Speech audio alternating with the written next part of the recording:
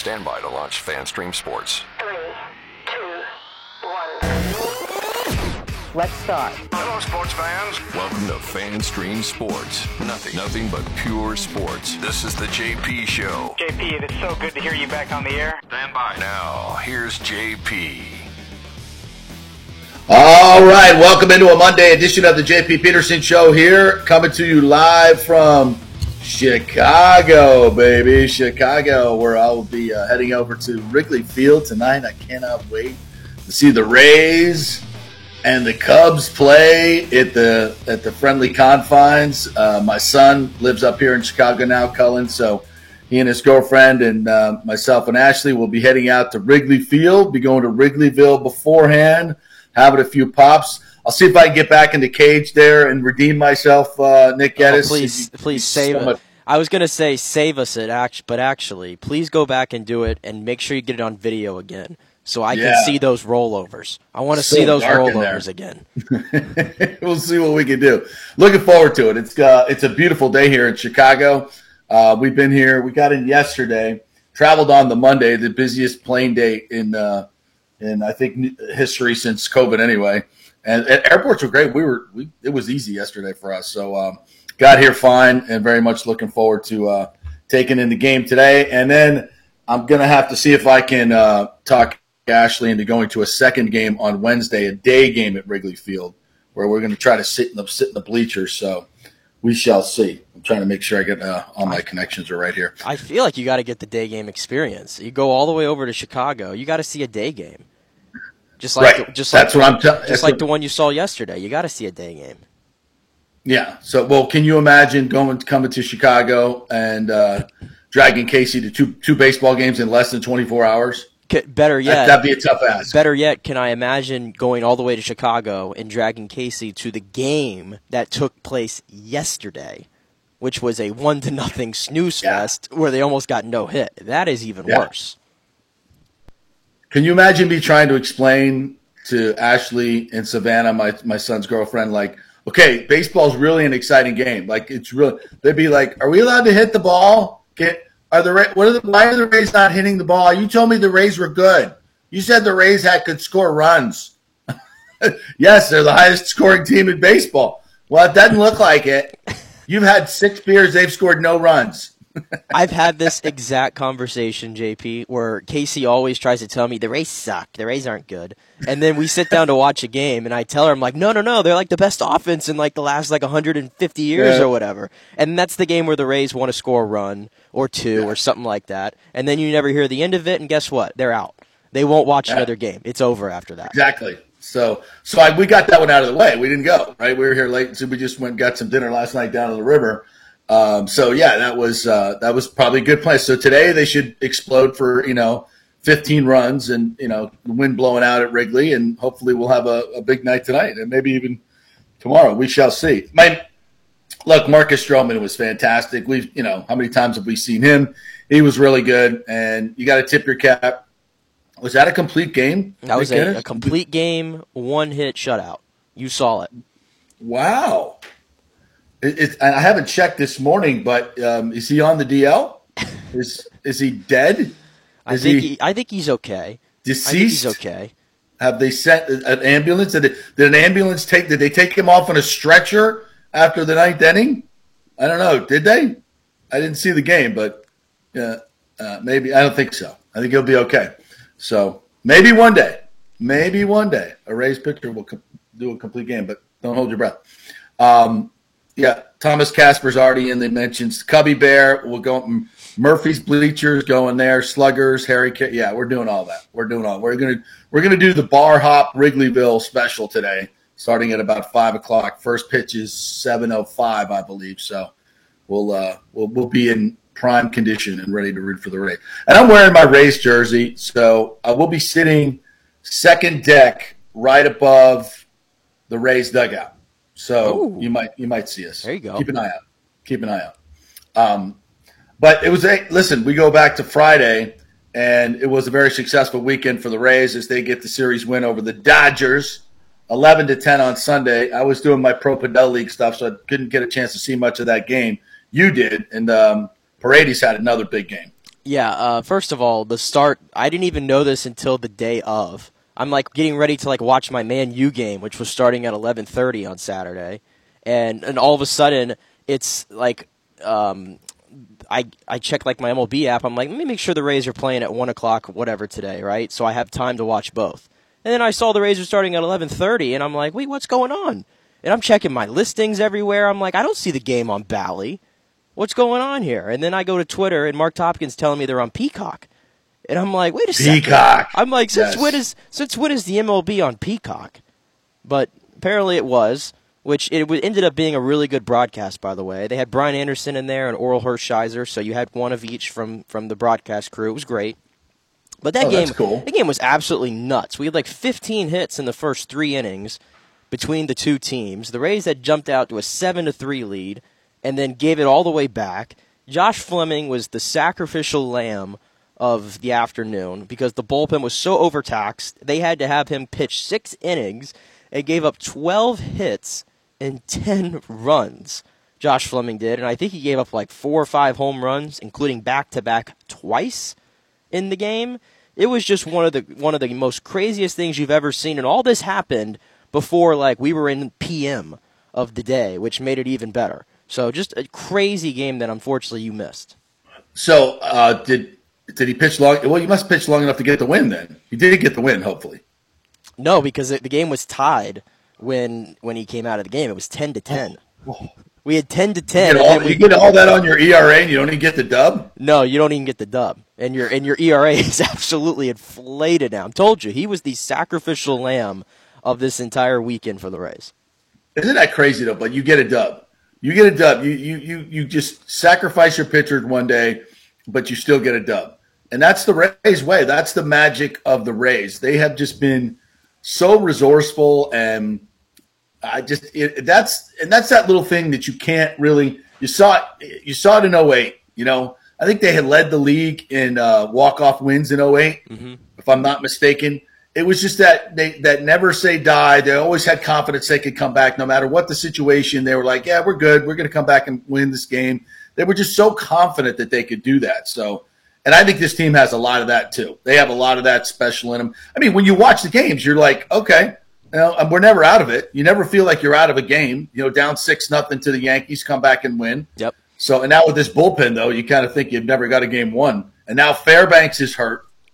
What the hell's going on with Fairbanks? He's got a hip now? Yeah, that was the other thing that happened on Sunday. Jason Adam had to pitch 2 innings back-to-back. First time he's done that since 2020 because Fairbanks was warming up in the pen to come in for the 9th, and I guess he had his hip locked up on him. His hip locked up on him, and they said they were hoping to avoid an IL stint, and as we know, when someone says that, you might as well just go ahead and pencil them in on the IL. It's over after that point. So Pete Fairbanks now back on the IL for the second time this season, I believe, and more questions about the bullpen. More questions about the bullpen, which is overtaxed. We got guys that feel like random names that are coming up, literally. The one we saw yesterday, Joey La Sorsa. Joey La Sorsa. Now I know you were excited to talk about Joey La Sorsa this morning. My paisan, Joey La Sorsa. You kidding me? Everybody back at St. John's, everybody back there is like, that's my boy. That's my boy. Look at him go. Look at 2 innings. Wrigley Field, baby. Here we are. Joey La Sorsa. I love that name. You can't say, can you, like you just did. You just totally gringoed it and get Joey La Sorsa. You got to say Joey La Sorsa. Joey La Sorsa. You can't say it regular. You can't say it. I don't. Listen, I'm part Italian. I can appropriate. Listen. The Long Island, New York genes did not pass down to the voice. I don't have it in me. Neither did Joey La Sorsa. Joey La Sorsa. See, I can't even do it. Joey, listen, you got to get a little gravel in your voice. Yeah, it's like you've had 3,000 cigars and about 25 gallons of red wine. Joey La Sorsa. Joey La Sorsa. Yeah. How good, we got to play his audio too, because he was over the moon. And I'm gonna, you know what I'm gonna do today? I'm gonna go find the La Sorsa gang because his brother is there, right? His brother and his wife are there. His girlfriend was there, so I'm going to go in search of the La Sorsa family, and we're going to grab a little pizza pie and have a Goose Island together. Yeah, definitely. I'll get an interview with the family on my phone. We'll get some shots. So that'll be one of my quests at Wrigley Field tonight. Hey, it just reminded me. Since you're in Chicago, I have to ask: Are you going deep dish as you're looking around, or are you trying to get some thin crust? What do you? What's the move in Chicago for you? We went to a place last night called Pizzeria Portofino, right on the water, down Chicago River, and I thought it was going to be more of a mom and pop's, checker tablecloth place, but it was a little bit more upscale. But the pizza was very thin, very good, very thin.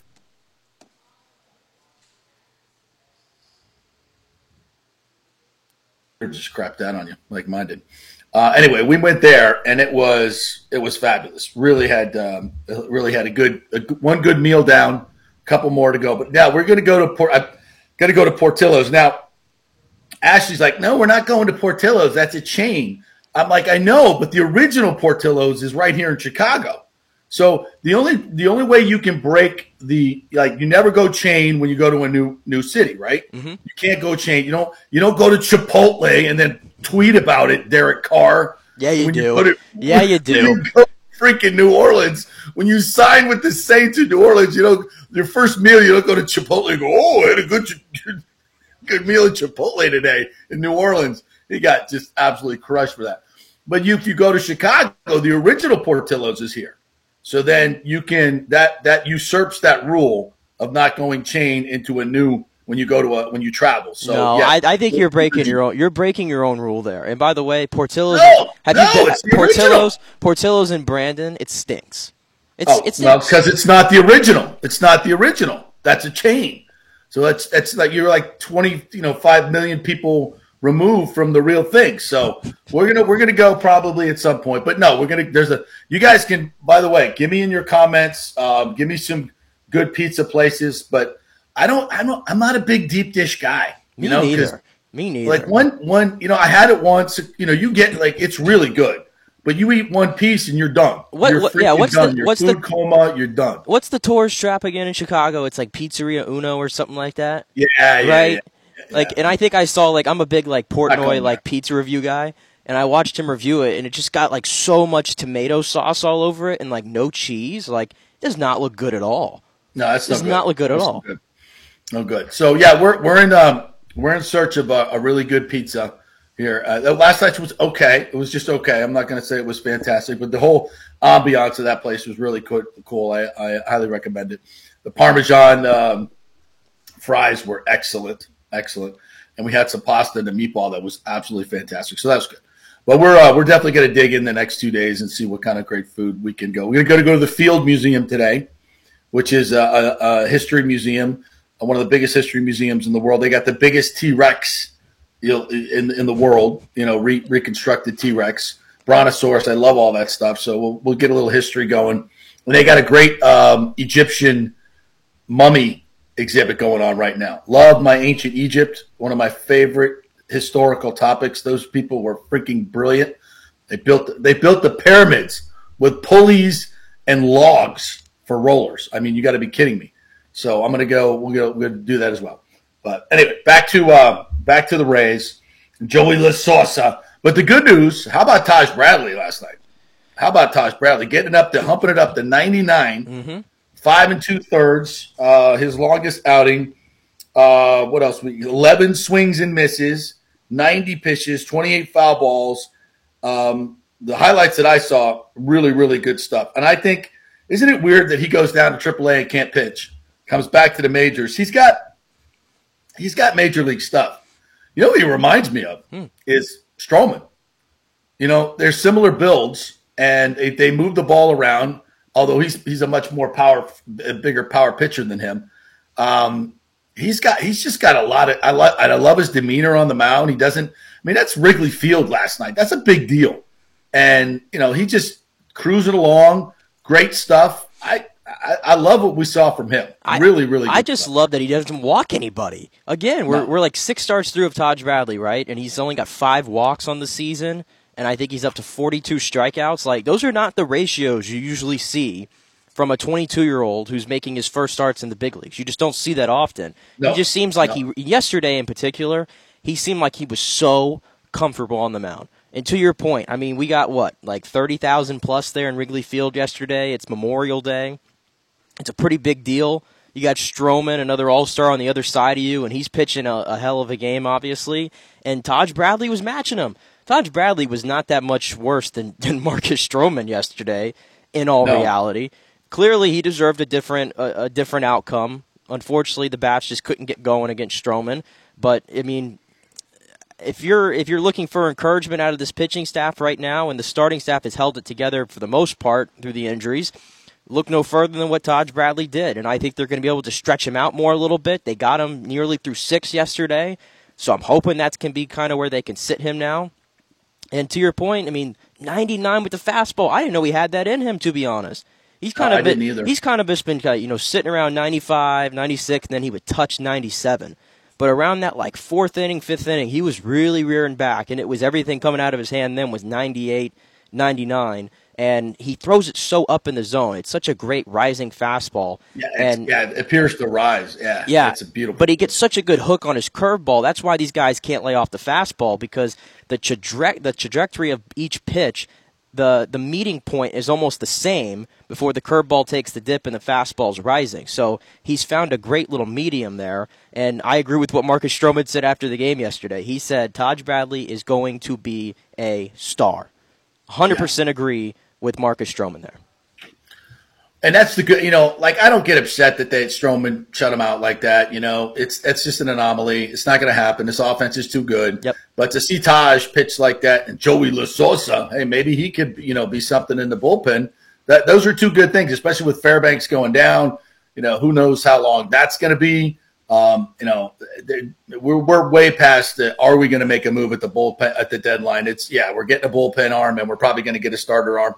By the way, I was looking at the top 25 free agents for next year, which those guys will be the biggest trade baits. There's a lot of good pitchers on there. There's a lot of good starting pitchers. You mentioned Giolito. There's a bunch more on there. I'll call that up a little bit later in the show. But there's a bunch more on there, and they're reasonable prices too, like reasonable prices. I would like to see the Rays strike early and go get one of those guys because, well, let's ask you. You watched the whole thing. I was watching a little bit on my phone on Saturday. Watching Glasnow do his thing. I thought he looked good. He looked, he wasn't overthrowing. That's what I wanted to see. Like, is he too amped up and going to try to overthrow? He looked smooth. I liked everything I saw from him. What do you think? Yeah, I thought Glasnow looked like he was ready to go. He was obviously amped up. A few pitches got away from him, not really in that game. But I think it was really against the big boppers there. But anytime you strike out 8 guys in 4 in an inning, in 4 1/3 rather, I think you're pretty much locked in. So I think all things considered, they got the best out of Tyler Glasnow. Like I said, it was literally just a couple hard hit balls that really kind of did him in there. But I don't think we were really looking for that kind of. We were just kind of see how does the stuff look. And in the first inning, when he throws that curveball to Freddie Freeman to get him to swing and miss, and then he follows it up with the curveball to get J.D. Martinez, two of the best hitters in baseball right there, especially Freeman, who was red hot and killed the Rays in that series, by the way. Yeah. I think that told me, okay, he's got a feel for his stuff. The fastball was still lively. So again, this is the thing. This is like adding an all-star to your team at the end of May here. So we're talking about additions that the Rays need to make to the roster, and I know you said you wanted to see them get a starting pitcher. This is essentially an addition to your roster for nothing at the end of the May. At least that's kind of how you have to. I know that's the way the Rays are going to look at it. I know that you're smiling over there, but I know that's the way the Rays are going to look at it. It feels good now, but, and I'm not cursing the guy, by the way, it doesn't work that way anyway. It just, you can't count on him. You just can't. I mean, there's no evidence that would suggest that he's going to be able to pitch for the rest of the year. None.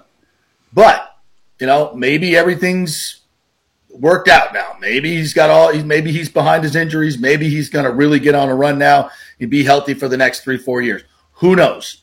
But if he stays healthy and Taj can continue on his climb and you got McClanahan, Eflin. And Eflin. I mean, that's 4 really, really good starters. That's all you need. That's all you need. That's all you need. But they all got to stay healthy. They all got to stay healthy.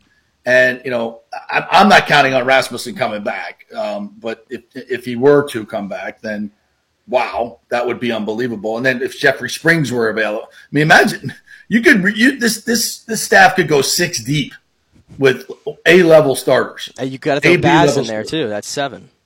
I mean. And Yanni Chirinos is not a slouch himself. That's 8. All right, so we got some depth, but I still think we may need to get Well, half the depth is hurt, though. Remind you of the 8 guys I just told you. Exactly. 4 of them are hurt.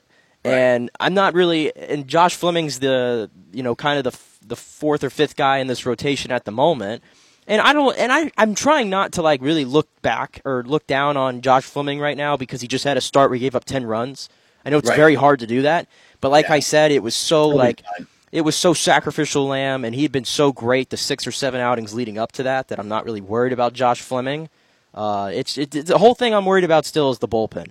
I mean, I came across this. They have actually, just trying to put this into perspective, they've given up the 2nd most runs in Major League Baseball from a bullpen. You know who's first? The Oakland A's. The Oakland A's, Yikes. Who have 10 wins. Okay, so think about that one. The worst team in baseball has given up the most runs in the bullpen, and the team that's given up the 2nd most is the best team in baseball. So try to figure that one out for me. Okay, this is a dire need right now to get this bullpen going. They're overtaxed. They don't have enough high leverage guys. They're having to use guys in high leverage roles who just aren't simply fit for it. And, it was good to see Jason Adam because he had been slumping to get those 2 great innings against Los Angeles to shut it down. Hopefully that's a sign that he's finding himself again. But outside of him, and I got to throw Colin Poche in there too because he's been much better lately. Been good. Outside of that, I don't know what I'm getting at any of these guys, whether it be Diekman, Trevor Kelly, Kevin Kelly, Lastosa, I don't know what I'm getting. Oh, that was good. That was good. You almost got it there. Yeah, I got one in me. Lastosa, yeah. But all these other guys, I just don't know what I'm going to get on a outing-to-outing basis, and that's got to be a big problem for Kevin Cash. Yeah. No, it's a huge problem. And that's, let's fast forward to the playoffs. Are you kidding me? Those high leverage situations. It's not going to work. It's not going to work. It's not going to work. Yeah, no that's way. what I'm saying. No way. You are fooling yourself if you think this bullpen is good enough to win in October. We can all celebrate this great start to the season as we're in June and the best team in baseball, but it's not going to matter if you get to October and you're rolling out this bullpen that we're seeing right now. No. That's number 1 on the need list right now is an experienced closer. And they ain't cheap. I'm not even begging for a closer necessarily. I need proven arms. Just regular bullpen arms is what I need so that I can weed out some of the Jake Diekmans and the Trevor Kellys and all these other guys that keep coming through. If you're going to win in the postseason, you need, I think, 2 really good high leverage relievers. 2, not just 1. I think you need 2. You need a guy to come in and shut the door in the 6th, 7th, or 8th when the top of the lineup is coming up in a key situation, and then you need another guy with that mentality to close things out at the end. Obviously you can, with like the Rays do, you can interchange them. But I don't think, Fairbanks is that guy. Yeah. And I believe in Fairbanks and I believe in Adam normally, but both of them have just been absolutely, riddled with injuries and inconsistencies this year. You can't really count on them. So, you got to go at least get one guy. So we'll see who that is. Do they have anybody at AAA that they're developing into that role? Well, here's the problem too. We talked about Luis Patino a lot, and they're trying to try him out in this reliever role. And it's kind of crazy. We're in June. You have not seen Luis Patino on this big league roster. Well, his ERA in Durham, it's 8.55.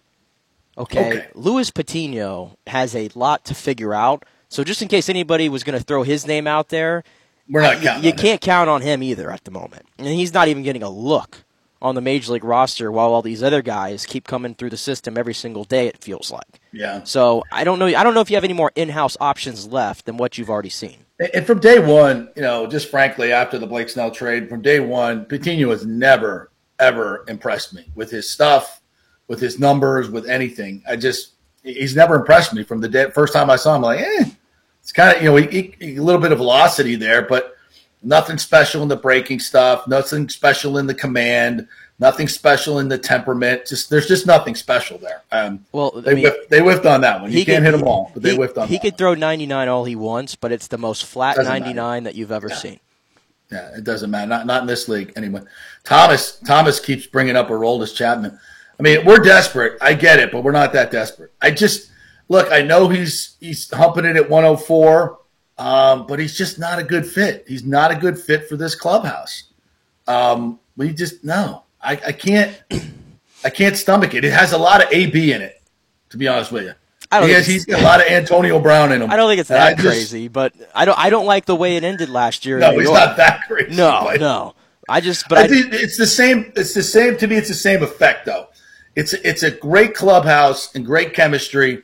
You don't want to bring in a guy like this with an entourage, his history, all of that.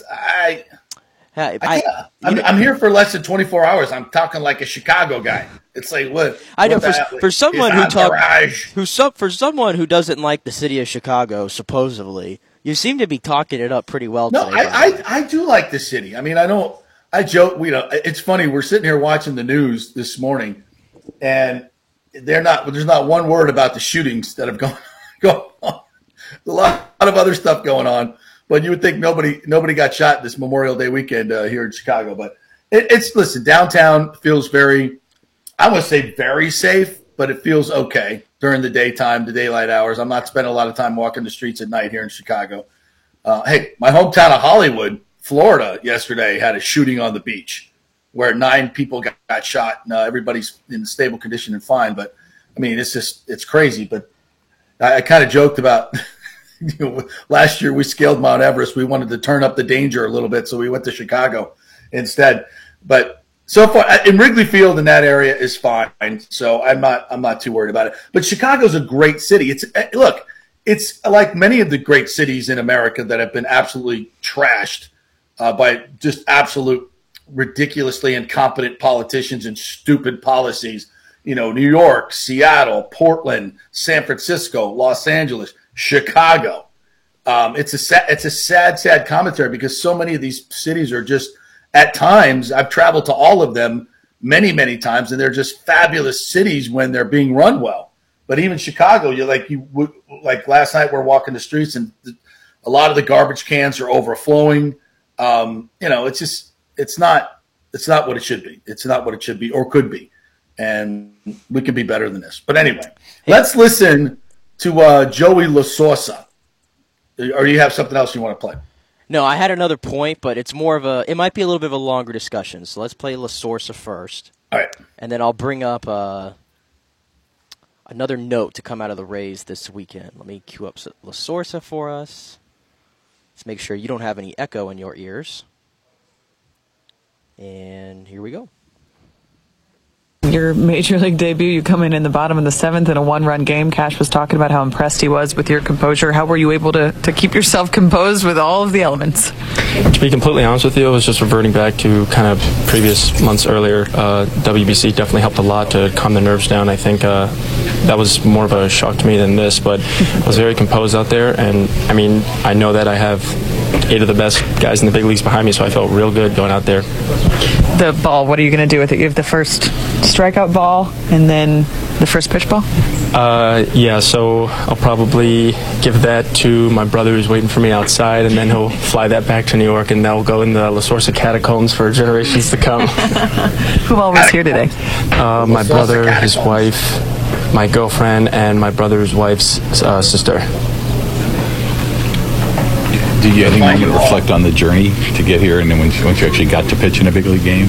Yeah, I mean, it's been a crazy ride. Everyone who knows me personally knows how much I had to fight. I mean, I was a late-round pick. I had to walk on in college and throw in a Major League Baseball game and helping my team throw up zeros and keeping the score close in a tight ball game.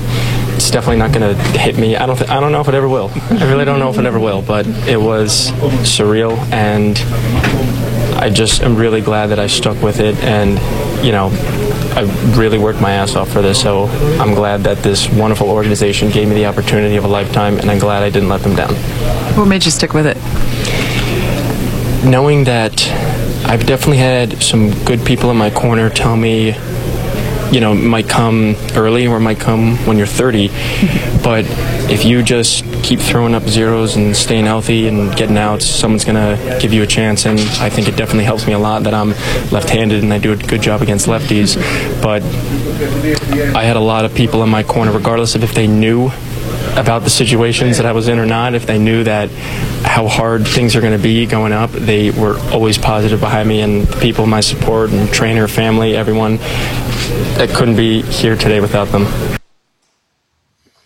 You know, these are some of the great stories, you know, in baseball, guys that work their ass off, like he said, and finally make it to the big leagues. And, you know, there you are on the mound at Wrigley Field. I mean, you got to kind of just stand there and just like look around like, holy shit, this is unbelievable. Well, he said it wasn't as nerve-wracking because, and I forgot about this, he represented Team Italy in the World Baseball Classic. So he got a chance to pitch in front of some pretty, you know, much more hostile crowds, I'd argue, with the nationalities, and to be on the big stage. So I guess maybe that kind of prepped him for this. Yeah, you could say in a point, because he looked as composed. Again, young guys for this team that don't have a lot of experience looking as composed on the mound as a 10-year vet, and Taj Bradley and Joey La Sorsa yesterday. Yeah, I mean, this is – I don't know how good La Sorsa can be. Can he be a left-handed stopper in that bullpen? We'll see. But day one was phenomenal, great to see, and you just – you know, if you don't know, like I grew up playing baseball. You know, I played at a very high level in high school. Our team was the South Broward High Bulldogs, baby. We were ranked number 1 for 2 years in a row, almost consistently in the state. And, you know, my buddy Joe McEwen pitched for the White Sox here in the South Side, and following him up through the, through the minor leagues, and just, from Appleton to Glens Falls to Denver, all these minor league places and a lot of small ballparks in between, community college ballparks, and how freaking hard these guys work, man. And 99% of them never get to the bigs, man. They never get to the bigs. So when it's not just the player, it's the whole family. I mean, it is a family endeavor. Especially now, right, with these kids through travel ball, all the driving around, the long distance trips now that are taken. I mean, it's you're investing a crap ton of money and even more time in these kids. And for them to make it to the big leagues like this and have these moments, I just love the stories. I love to hear the stories of the call up, how they found out, and then when they get there to have a moment like he had last night. It's what sports is all about, right? It's like even the moment earlier, my favorite one was Drew Maggio from the Pirates, 33 years old, making his Major League Baseball debut in front of his family. Stories. Those are great stories. That's why I feel bad for Ben Heller. Did you see he got called up by the Rays, and he was so excited. He put on Twitter.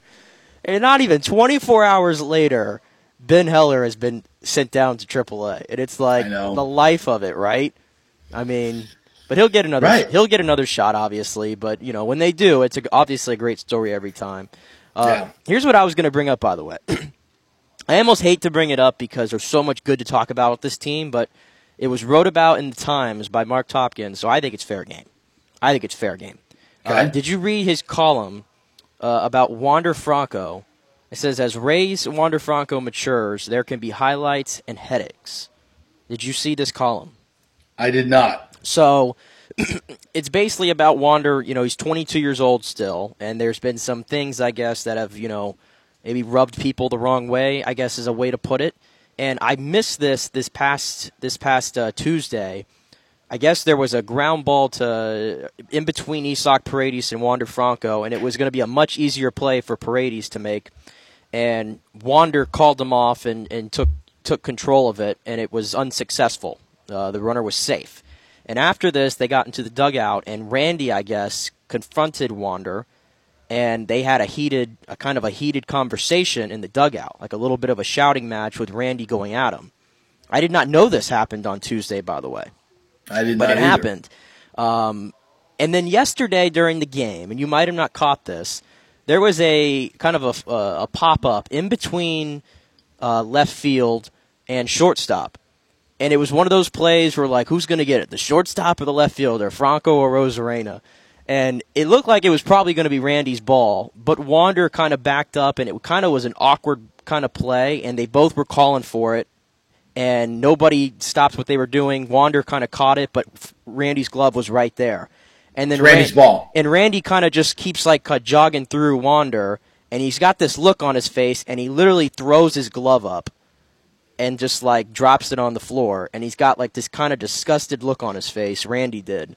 And then just kind of like jogged back to the outfield and didn't look at Wander. So like I'm not trying to start anything. I'm just pointing it out. It's pretty interesting they had that little moment yesterday after what I read in this column took place just a few days prior. Yeah, this is concerning. This is very concerning. Yeah, you know what? I probably shouldn't comment on it now because I have not read the column. Yeah, I'd encourage you to read the column. And I did not see the play, but I will, having covered baseball for a long time and talked to a lot of people about the clubhouse comportment, so to speak, and how these guys get along. And I will tell you this, and it's definitely, you look at the fire in which Wander plays the game, right? Mm-hmm. We love the excitement, the level of which he plays the game. He is so passionate about the game. Randy is too. You know, the Cuban players, the Latin players, it's more than just a game to them. It is life. It is, I mean, you got to understand this culturally. And it is life. And they take it very, very seriously. It's not a game to them. It's not. It's the way they get their families out of abject poverty, which they have done, right? I mean, look at Randy's story. 3 times trying to cross and get out of Cuba, finally did, you know, defying death. This is no joke. It's not a game to these people. It's life. It's life and death. And so they take it very seriously, and they take their craft very seriously. And sometimes that can be a problem. That can be a problem. And so it has to be managed, and there has to be, you know, intervention. There has to be, you know, and this is where Cash. Now, we saw this last year with Randy and Yandy, right? And it tanked the end of the season. I don't care what you say. There was an altercation, and the team was never the same after. And Kevin Cash addressed it in spring training and said, we've worked on our camaraderie. We've talked about this. They've been very intentional about it. And they're going to be, and I feel like the Rays are going to continue to be very intentional about it. Because I got news for you. Randy ain't going anywhere. Well, until his contract's up. But that's not till what, 27, right? Mm-hmm. And then he's a Boris client. He's not going to be here. Wander's obviously signed for the next 9 years. So if anybody's going, it's going to be Randy, because that's going to be eventual because of his agent. Unless he fires his agent and wants to stay here. But Scott Boras is never going to let him play for the Rays. So it's an issue. It's definitely an issue, and it can tank your season, as we saw last year.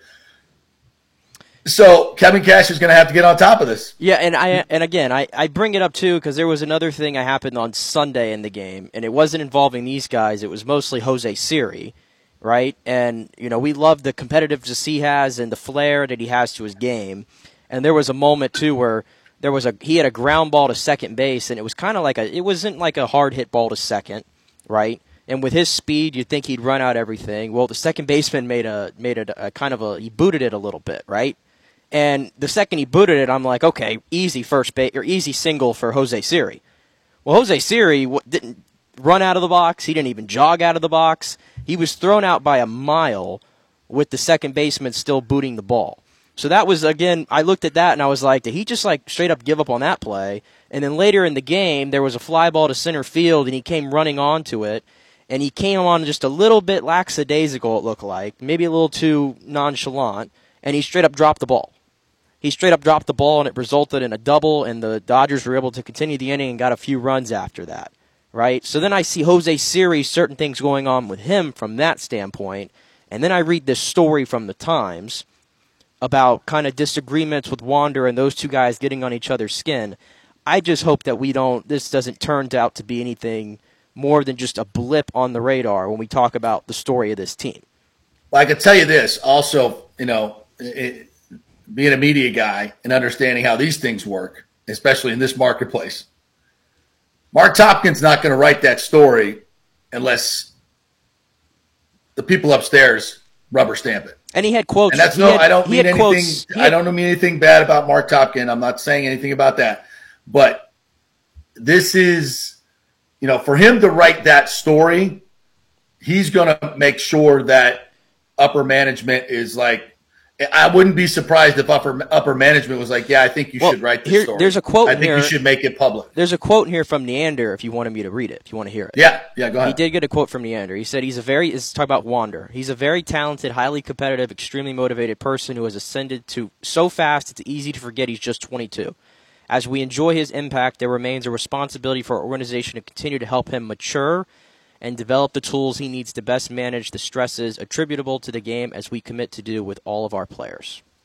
All right, so this is exactly coming from the front office. They're concerned. They're so concerned that they wanted to make it public because they're private. This is just my opinion, just reading between the tea leaves. I'm not factually reporting this. But from that quote, I can see in how smart this organization is, they've tried to manage this internally, and it's not working. And so I think they probably feel like making this public in some way will somehow affect some type of pressure on Wander to get it, to be a little bit more cognizant of what he's doing, that to know that what's happening in that locker room is not good and it's going to be made public and you're going to look bad if you don't behave, if you don't. Yeah, and mature. Especially with the contract. It's really right. The contract makes it kind of a bigger story, obviously. So that tells me that for this to become public and for Erik Neander to have a comment on it like that, and by the way, I think this is a smart play by the Rays, but it does tell me that they've been dealing with this for a while and they're afraid that it's going to get out of control. And so this is their, this is a pretty heavy step for the Rays to make something like this public and acknowledge it like they did. Because they're always a very much, like that fight last year between Arozarena. They wanted to sweep that thing under the rug and did. Oh, nothing happened here. Nobody hit anybody. It was just a shouting match, blah, blah, blah. But Yandy's going to be out for a week and a half, 2 weeks. You won't see him around. But it was just a shouting match. Okay. We're not that stupid. But normally the Rays are very much about keeping this stuff internal. For this to become public and have a quote from the general manager, it is without question something that the Rays wanted out there because they have not been able to deal with it internally. And that's a red flag because I don't know, I don't know if it's going to help, to be quite honest. We'll see, but they must be at their wits' end for this to become public. Oh, I like players policing players. In general, I think that's the best way. Oh, it's the best way, yeah. It's the best way rather than have the manager go out in public and say something or the GM go out and say something. I think that's very counterintuitive. I think it's got to be policed by the players. I give credit to Randy Arozarena for doing this and stepping in and being a leader of this team because he is one of the older guys in this clubhouse, actually. He is, but I wouldn't, go ahead. No, I'm just saying I like to see the leadership in general from the team because every time I hear these guys talk about this locker room, and Shane McClanahan, by the way, he was on with the Peacock broadcast, and he was actually talking about this clubhouse and the camaraderie and how much they love each other. I think they all are they don't want anybody to screw this up, and they want everybody to keep a focus and understand that they're doing something that's really historic right now, but you got to finish. And you can't have a bunch of other things happen like this or like a player that's kind of show up the entire team, all these other little things. You have to keep your head on straight to finish the job. So that was kind of my take on what Randy did there. But what'd you have? Well, I think, Randy is not what I would say a mature leader himself. He's still very young and I think, somewhat immature young. as well. I mean, he's like 28. Is he that? Well, he might. Well. Still, that's not old in baseball. It's not old. It's not old. Well, what veteran makes him? In baseball. Hold up. You said you would argue he's not as mature. What makes him immature? Throwing his glove up in the air after that situation with Wander. That's not a mature way to handle it. Getting in a fight with a teammate last year. That's not mature. That's not the way you handle things. I was just hoping you weren't going to say that you were he was immature because of the poses and all this other No, stuff. no, I love all that. That's fantastic. But these other things, he's not a Cliff Floyd. We always talk about him as being the elder statesman in the Rays locker room back in the day in 2008, where he was kind of that veteran presence. We don't have a veteran presence in this clubhouse, do we? We don't have there's no Nelly Cruz in there anymore. Yandy's the oldest guy there in Bethencourt. Not that guy. And I would maybe look for the Rays to go find a guy like that, and if not as a player, maybe in a coaching role. An elderly, well-respected Latino player that can really talk to Wander, and I'm sure the Rays have probably gone to ex-players in that category and had them talk to Wander Franco. I would be shocked if they haven't in this instance, and maybe it's worth bringing somebody onto the coaching staff. And maybe I'm trying to think of who's there now, but whatever they got going now is clearly not working. So I think this is clearly a public and somewhat desperate attempt to head this off. And, it could be an issue. I want to do a little bit more research on this. I want to talk to some folks and see where it's at. And I've just read a couple paragraphs from the story as you were talking about it. I'm going to digest it a little bit more and come back to you tomorrow on it. Maybe make some calls and see what's going on. But, yeah, for this to become public, it's an issue. It's a major issue right now. It's much more of a major issue internally than you might think. So, yeah. All right, let's hit a quick break here, and then we'll come back on the other side. I want to get to Game 7 last night. What a flop that was. And Vegas in hockey, what a flop by Dallas last night. Oh, my God, what was that? I don't know. Stars fans, can we get a refund? Huh? Please? Can we get a refund on these ticks? Wow. And an Indy 500 that was just ridiculously incredible at the end. All that when we come back. We're brought to you by the Jeeves Law Group, Bay Area Modern Medical Center, Italiano Insurance, Gold and Diamond, EPI, and American Mortgage Services. Live from Chicago and St. Pete. This is the J.P. Peterson Show. Back in a minute.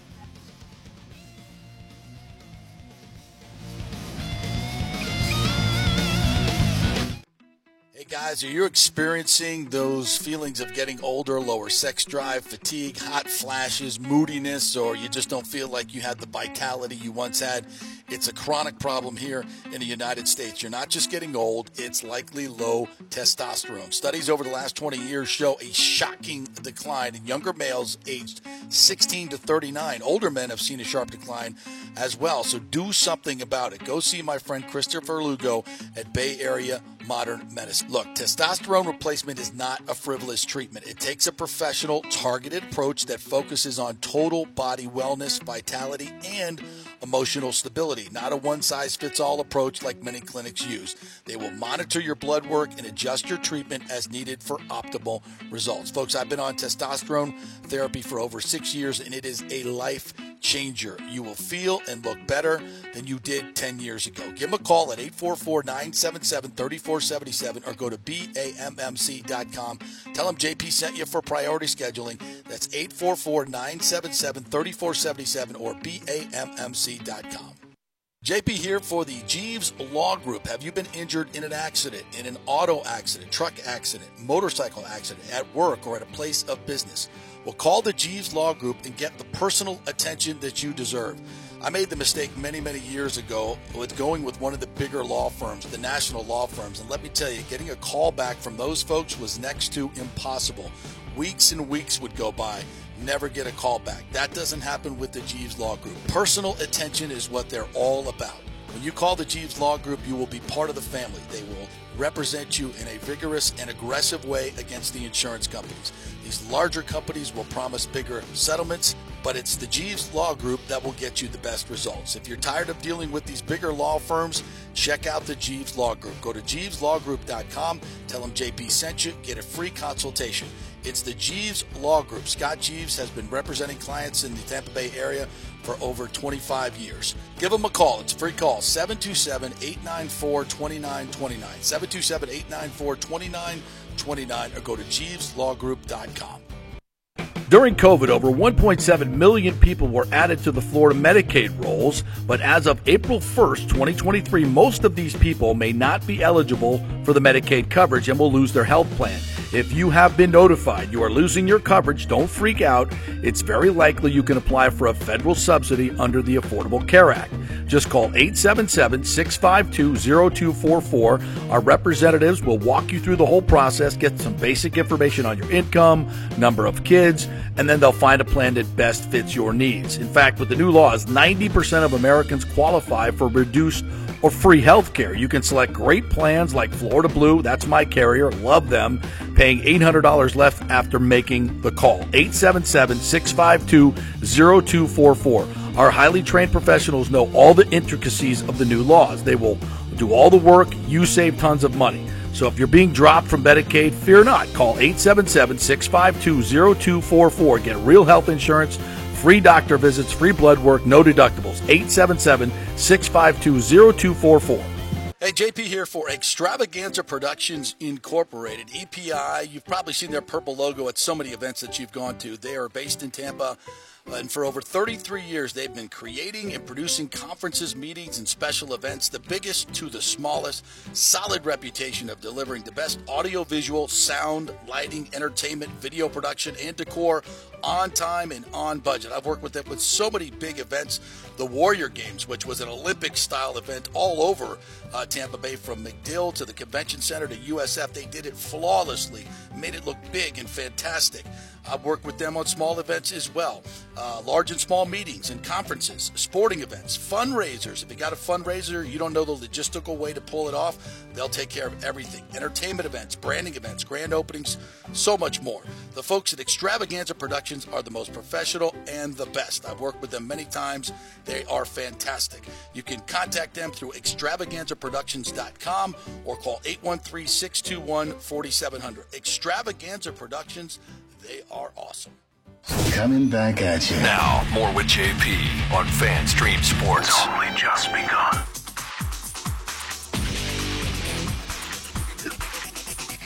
All right, welcome back to the JP Peterson Show, coming to you live from the Windy City, Chicago. I'll be heading over to Wrigley Field this evening to see the Rays and the Cubs play at the friendly confines after a day of Chicago pizza and museums and all kinds of fun stuff, walking the Miracle Mile, all that fun stuff, Michigan Avenue. Yeah, Lonnie was actually, he said he was there yesterday. Yeah. At Wrigley Field. He said tons of Rays fans at Wrigley yesterday, and all the Cubs fans spoke highly of the Rays. Randy got a standing O in the bleachers. Wow. I did see that. Topkin put like a picture about all the Rays fans who were riding the, what do you call them? The train, I guess. The Loop. The Loop, there you go. That were riding that on the way to the game. So good Rays presence there. Hopefully it's the same today. Yeah. He said, and this is for me, the Cubs played Hulk Hogan's Real American theme song when they walked out. The giant flag out on the field. Yeah, I saw some videos of that, and that looked like an absolute vibe here in Real American on Memorial Day.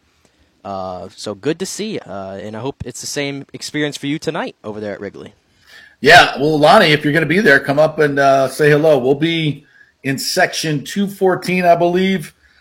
I'll be wearing my Rays jersey with Peterson on the back, so come on up and say hi. Send me a note. Love to meet you over there if you're going to be there. And like I said, we're trying to get to the afternoon game on Wednesday because our flight doesn't leave till 8 o'clock. So I want to get a bleacher ticket for sit in the bleachers. Trying to get my son to take a half day. I mean, it's like the law in Chicago, right? Like your dad comes to town. If you're working, you get the half day off to go with your dad to sit in the bleachers, right? I feel like that's the general rule for any city. That's the law. Yeah, I would think. Tell him to get out of. Was he in Wisconsin yesterday? I saw. Tell him to get out. Yeah, it was in Lake Geneva, Wisconsin. Like I didn't know Lake Geneva was like such a. It's like Lake Como in Italy. There's like $40 million homes on the lake. All the big money Chicago people, like Abe Froman, the Sausage King, right? He has a place on the water up there in Lake Geneva. You know where that's from, right? No. Tell me you've never seen Ferris Bueller's Day Off. I've never seen Ferris Bueller's Day Off. Bro, what are we doing here? What do we do? Dude, you got to watch the classics, man. You got to watch the classics. You are under strict orders in the next month to watch Animal House. Don't sigh like that. These are American comedic classics. Ferris Bueller's Day Off. I'm not going to make you watch Star Wars. I get it. Please. I get it. No, but those two are musts. You got to watch those two and report back.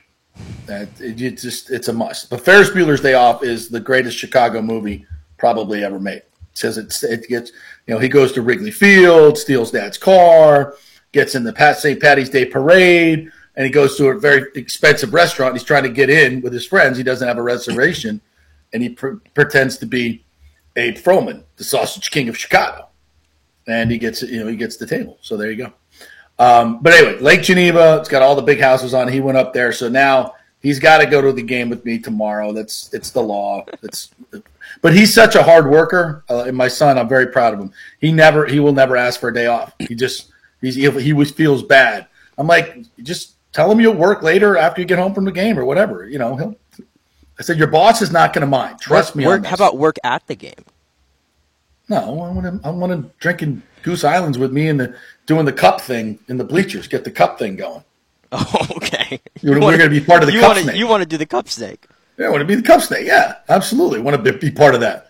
And Ashley wants to be part of that because she was told she'll get on TV with that. She's like, oh, I got to figure out what my outfit is now if I'm going to be in the oh, Lord. Hey, that's one way to get her to the game. It's one way to get her to the game. That'll work. Yeah, I can't wait to show you my outfit from the photos on Saturday, by the way. Stay tuned. Oh, that's right. You had the photo shoot. I haven't seen anything posted yet. By design. By design. By design. Was it as grueling as you thought it would be? Listen, I can, again, like I said before we signed off on Friday, if you really want to be, you can do anything. You can turn on a light and be good at anything. I'm ashamed to say that apparently I'm pretty good at these photo shoots. I'm ashamed to say it. I will say, going in the water and splashing and everything is not my thing, and that was the most uncomfortable part of it all because there's people on this beach. There's people on this beach. So the photographer's going, okay, splash it up, and you gotta splash it up. Yeah, splash it up. And you got Riley, who completely was checked out, by the way. An hour-long photo shoot was not made for Riley. Okay, no, he was checked out after 30. He was checked out after 30 minutes, and I'm telling Case, I'm like, he's done. I'm done. We're done. Yeah, we're all done. Let's go home. We're all done. Let's go home, please. And what was Riley doing? Was he just sleeping? She bought him a new kind of a leash, and this one kind of looked like a rope. Well, he loves ropes. So the entire time, after about 30 minutes, he got fed up of being. He just started chewing on the rope, and he was jumping all over me, and he wouldn't settle down. And I'm like, he's done. He's absolutely done. And he wanted to go in the water and just pick shells out of the ground and all that. He was digging holes. I'm like, we're done here. We are done. Let's go home. So yeah. it probably lasted about 30 minutes longer than it needed to. You put it that way. They all do. At least 30 minutes longer than they need to. All right, before I get out of here, because I got to go shopping evidently. You want to do the Indy 500 close? Yeah, why don't we? Joseph Newgarden got the. Thank God nobody was killed by the flying tire. I saw that. Holy crap. My goodness. Which I feel bad, by the way, that on Friday I was like, yeah, this event doesn't feel as big as it used to, and I don't know how much excitement I have. And then it starts, and everybody's talking about it on Twitter, and then I got FOMO. Yeah. I got absolute FOMO. So you went and watched. Yeah. So I watched the last 100 laps, and it was amazing. There was over 330,000 people at this Indy 500, the second highest attended race. It sounded like there was a lot more younger people as well. I mean, did you see the photos? Everybody that was absolutely shit-faced at the Indy before the race had even started. Well, that's great that it's becoming a thing again. I think racing in general is becoming a thing again. I think people are migrating away from some of the big sports. I think people are migrating away from NASCAR because I watched the race yesterday, which, by the way, took over 5 hours to complete, and it was so grueling to get through. It wasn't even enjoyable anymore. There was caution after caution after caution, whereas the Indy 500 was just nonstop action, and you could feel the energy from the booth. And then you get this right here. We'll play it. This absolutely electric call. The final lap, Joseph Newgarden winning the Indy 500. And here was the call courtesy of NBC. Has bolted. Ericsson sprints away from Joseph Newgarden and is doing what he did a year ago. The second year in a row we see him unleashing the dragon as we see almost contact between Palou and Ferrucci. Ericsson leaves out a one. Ferrucci threw a shoulder at Alex Palou and said, "Don't you dare." Ferrucci trying to get a draft off Newgarden and Ericsson, but Newgarden with a monster run off turn 2. Joseph Newgarden has never won the Indianapolis 500 and he's ahead on this last lap. Joseph Newgarden, is this the moment when the pain ends? By one. The drought isn't over for Joseph Newgarden, or does Marcus Ericsson have something? By 2. Team Penske at the Indianapolis Motor Speedway, and Joseph Newgarden finally wins the Indianapolis 500.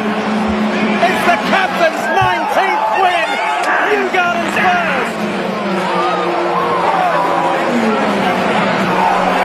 Listen to those cars, man. And what a call right there. God, I feel so bad. We had the guy that was on turn 2, Mike there, was on our show a couple of months ago. Remember? Yeah. What was his name? I forgot his name. We got to get him on this week. And relive that call. What a finish. And then the blocking at the end, man. Those cars are just going so fast and they go back and forth so quickly. Like how you just feel like they're just going to totally lose control. I don't know how they do it. I drove like a kind of a version of IndyCar probably about a week ago where it was kind of like the same steering wheel setup. And like every time I was going in like the corners and everything, I was talking about a simulator, right? Huh? Talking about a simulator, like a simulator, yeah. Okay. And you kind of have like the wheel, or not the wheel. Yeah.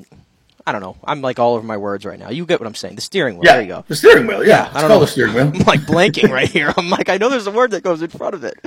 Anyway, that thing is so hard to like turn and everything. Like it really doesn't have much like give.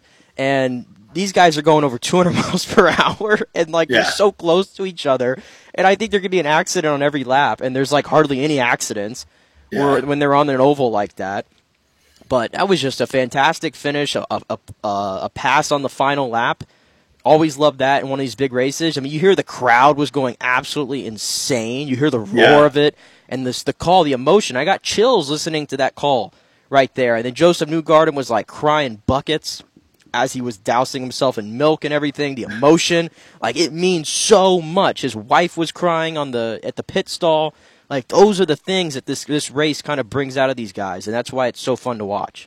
Yeah, that was, I had an opportunity to go to an Indianapolis 500 this year, and I just, couldn't make it work. Obviously, doing this trip to Chicago was a priority to see my son, but maybe next year we'll do the Indy 500, and he can just, drive over from Chicago. We'll meet up there and watch it, because it's on my bucket list. I've never been, so I would definitely want to do that. Because that was quite a scene yesterday. And I agree with you. I peeked in at the Charlotte race, and I'm like, ugh, 600 miles. It's a lot. Whoa, it's a lot. I understand. I know it's like one of NASCAR's like crown jewel events, but it's probably my least favorite crown jewel because it's just way too long. And then the rain. Like, we had to start the race yesterday instead of Sunday. We had a 30-minute red flag for rain in the turns. All the rules that NASCAR has that it's so hard to keep up with. We got stages, all these gimmicks. I think that's why people have honestly tuned out of NASCAR, whereas they're gravitating more to F1 and IndyCar going forward. But whatever. I mean, racing seems like it's on the rise, at least, based on what we saw this weekend. Yeah, and speaking of Jewel, I didn't see her rendition of the national anthem, but evidently it lit up Twitter for a divisive. Where did she perform the anthem at? At the Indy 500. I didn't even see that. See, I did not watch the start of the race, so I missed that. Yeah. I'll have to go research that as well before I make any comments, but it certainly lit up the internet. A couple other comments coming down. Baker Mayfield will take the Bucs to the playoffs, says Mark Davis. I don't think he's crazy wrong. I think there's a shot at that. We're not going to get into too much Bucs talk today. At least I'm not. But yeah, I don't think he's crazy wrong. I had an interesting conversation with somebody this past weekend, former NFL player who will remain nameless, and he had some very interesting things to say about the dynamic. And it's not Rondé, by the way. about the dynamic at One Buck Place last year, vis-a-vis Tom Brady, coaching staff, the whole nine. And when we say, we talked about the dysfunction that was going on, like his words were, dysfunction does not describe the dysfunction. So I'm so in on, and the feeling is this year that because of all that, and again, I'm not throwing it all on Brady. Leftwich was part of this whole deal. The whole thing was dysfunctional. It wasn't one person. The whole damn thing was dysfunctional. And there's a feeling now that is gone. And there is it's a much more together team. There's a feeling of guys working in the same direction and everybody getting the same credit and blah, blah, blah. And I get it. I totally get it. So I think that's a positive. And the Devin White thing is going to be dealt with. And I think that there are people within the organization that feel like if he doesn't start towing the line, so to speak, and it's not the organization, so it's not being heavy-handed, it's his teammates. I think his teammates at this point are like, okay, buddy, enough is enough. You're either with us or you're not. So I would, and I think everybody to a man cannot say enough good things about my man. Sauvassier has made an impact. And there's nothing that'll get your ass into OTAs like somebody taking your position, son. We'll see. But I think the only thing I would say about the Bucs is I think there is a palpable feeling within the organization that they are much more together as one moving forward, and there's a much better feeling about this team. And that's Baker Mayfield as a leader, Kyle Trask as a leader, because Kyle Trask has evidently really been impressive. For a lot of people are very impressed with the way he's handling himself and how he's playing out there. So I don't think it's maybe as a rubber stamp deal for Baker Mayfield, but the feeling is it's healthy competition. I think you should change your name to Sauvassier La Sosa. The Sauvassier La Sosa show. I think it's a hell of a lot better than the J.P. Peterson show. Hey, that's a 1 to 10 right there. Sauvassier La Sosa. Wow, that is a good. I think. Can you get a graphic made? Like we'll do one whole week as the. I can make anything happen. Sauvassier La Sosa show. Absolutely. Right. We'll find a good middle name from the Lightning and see if we can work it in there as well. What else we got here? Jordan G says, Punk Bubba Wallace got his ass beat by Tampa's Eric Almirola during the coach. I did not see this. Oh, yeah. This was during the rain delay. They let the drivers get out of the cars, and Almirola and Bubba had we'll call it a discussion, right? And then all of a sudden, Almirola gives Bubba a pretty good shove across the chest there on pit road before NASCAR officials got in and intervened. And then Almirola said after that, that Bubba was giving him the bird on the racetrack and like talking some you-know-what to him. So he decided to take matters in his own hands and he gave him a nice little shove. And then Bubba responded by calling him two-faced. He said that's what happens when you got two faces or whatever. So a little bit of a feud there between Bubba and Tampa's own Eric Almirola, which I love, by the way. I love that in NASCAR. Oh, absolutely. We need more of that. But nowadays, they don't let them go. The second somebody touches somebody, we got like 3 bodyguards coming in to break everything up and ruin the fun. That's what always happens now. If we can fight in hockey, why can't we fight in NASCAR? And those guys are so small, nobody's getting hurt. Come on. Nobody's getting hurt. Just let someone get like this happened like 2 or 3 weeks ago with Ross Chastain and Noah Gragson, where Gragson confronts Ross. Ross throws a punch, lands a pretty good one, and then we don't let Gragson get a follow-up. Like, let's at least let both guys get a shot in. Let's have some entertainment here. And then you can get everybody in there and break it up. Look like they do in hockey. Totally agree with that. And anything involving Bubba Wallace is going to be handled with kit gloves by NASCAR. So that's a very interesting dynamic right there. And maybe that has a lot to do with why, or something to do with why NASCAR is, as Christopher Cole says, so watered down now. So, by the way, Thomas Casper chiming in, old style beer is the worst. You're absolutely right. Who's promoting old style beer in our comment section? Because if you are wrong. That is flat out piss water. I ain't drinking no old style beer. I think someone gave you a suggestion, by the way. I think he said, Giordano's Deep? Is that an actual place? Giordano's Deep Dish, yeah. That's another Chicago icon pizzeria that became a chain restaurant, obviously. Yeah. And Giordano's in Tampa, we love their pizza. Their pizza's fantastic. The one in the West Shore Mall. Mm-hmm. So that chain, again, that's an allowable chain restaurant to go to when you go to another city. Oh, I didn't know that. That's a Chicago thing? I didn't know. Yeah, Giordano's and Portillo's are both originated in Chicago. I didn't know Giordano's was. Yeah. Another one here suggests, I think I've heard of this, Lou Malnati's. Yeah. Pizza. Yeah, I think we're going to have to head over there. Because I'd rather do one that's not a chain, although these two Portillo's and Giordano's are solid. So, yeah. All right, before I get out of here, and then Nick's going to take you home. Game 7 last night. What a complete dud by your Boston Celtics. Tatum rolls his ankle early in the game. It kind of took a little sting out of it. I will say that.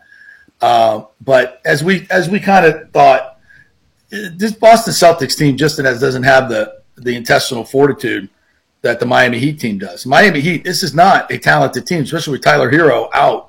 They're just not that good a basketball team. And I think Denver's going to roll Miami. I think they're going to roll Miami in the finals.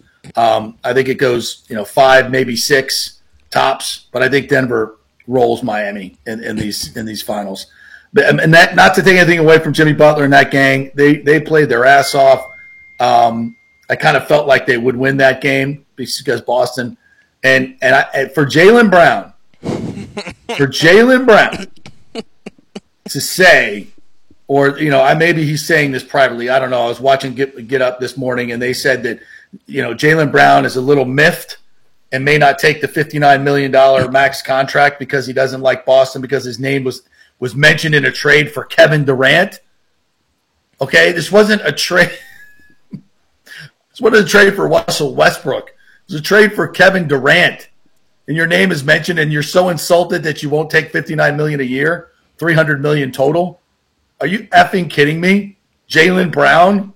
Are you out of your freaking mind? You're insulted? Somebody insult me with a $300 million contract. Please.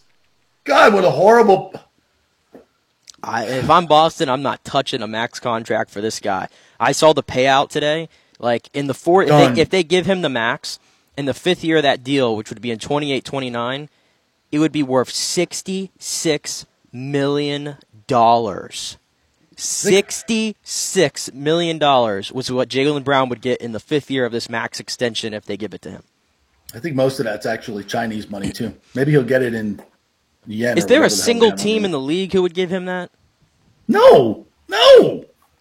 I mean, he's just a number 2 option, honestly. He's a good player. He's a really good player, but he's not. I would take, and what you could get with that money in terms of other players, I would much rather build around Tatum and go get some other guys than commit that much money to him. I think, and then the NBA is going that way now. You got to have these other good players. Look at Denver.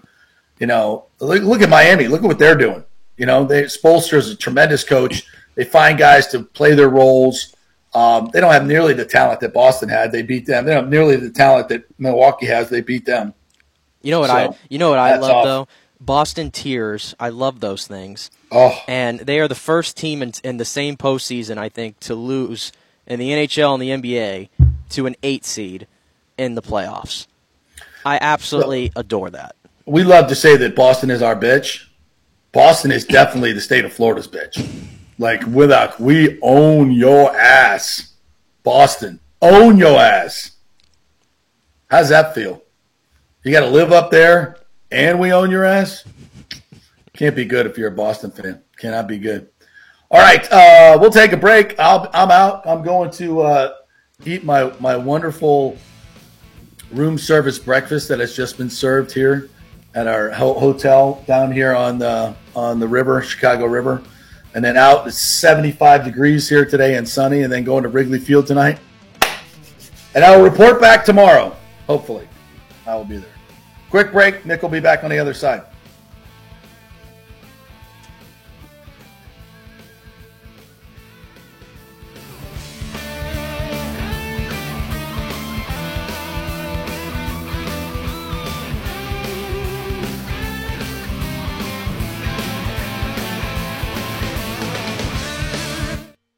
right, this is for all you guys who don't want to go to the gym and do 5,000 crunches. At Bay Area Modern Medical Center, you can get on the new True Body machine where you can reduce fat and tone up your muscle. It's like doing 54,000 crunches in just 15 minutes.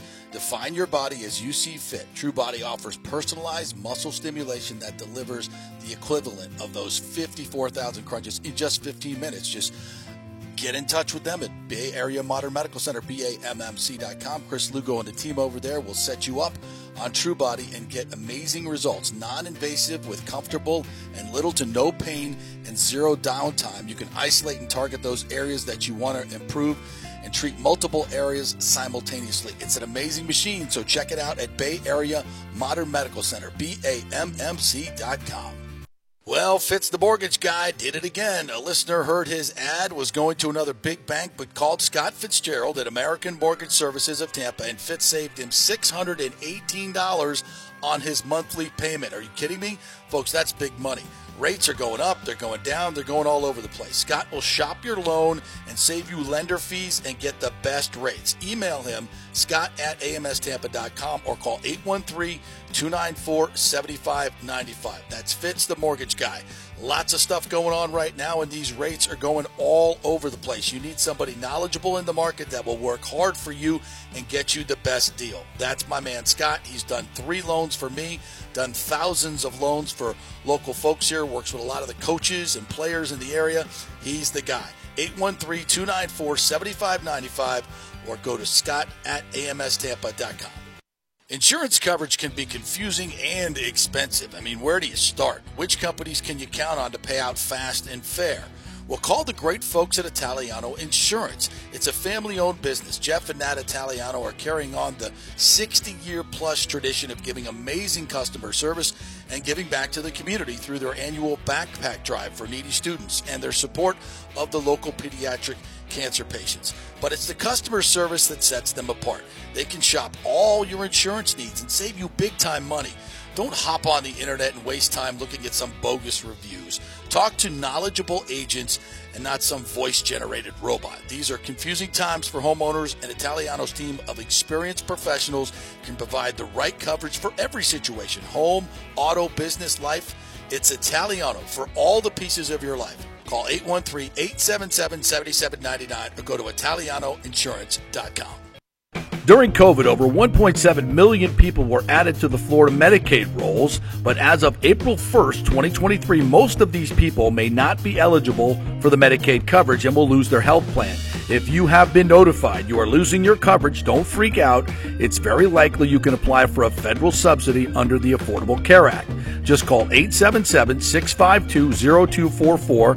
Our representatives will walk you through the whole process, get some basic information on your income, number of kids, and then they'll find a plan that best fits your needs. In fact, with the new laws, 90% of Americans qualify for reduced or free health care. You can select great plans like Florida Blue. That's my carrier. Love them. Paying $800 less after making the call. 877-652-0244. Our highly trained professionals know all the intricacies of the new laws. They will do all the work. You save tons of money. So if you're being dropped from Medicaid, fear not. Call 877-652-0244. Get real health insurance, free doctor visits, free blood work, no deductibles. 877-652-0244. Hey, JP here for Extravaganza Productions Incorporated, EPI. You've probably seen their purple logo at so many events that you've gone to. They are based in Tampa, and for over 33 years, they've been creating and producing conferences, meetings, and special events, the biggest to the smallest. Solid reputation of delivering the best audio-visual, sound, lighting, entertainment, video production, and decor on time and on budget. I've worked with them with so many big events. The Warrior Games, which was an Olympic-style event all over Tampa Bay, from McDill to the Convention Center to USF. They did it flawlessly, made it look big and fantastic. I've worked with them on small events as well, large and small meetings and conferences, sporting events, fundraisers. If you got a fundraiser, you don't know the logistical way to pull it off, they'll take care of everything. Entertainment events, branding events, grand openings, so much more. The folks at Extravaganza Productions are the most professional and the best. I've worked with them many times. They are fantastic. You can contact them through extravaganzaproductions.com or call 813-621-4700. Extravaganza Productions, They are awesome. Let's go. Right now, back to the show with JP on FanStream Sports.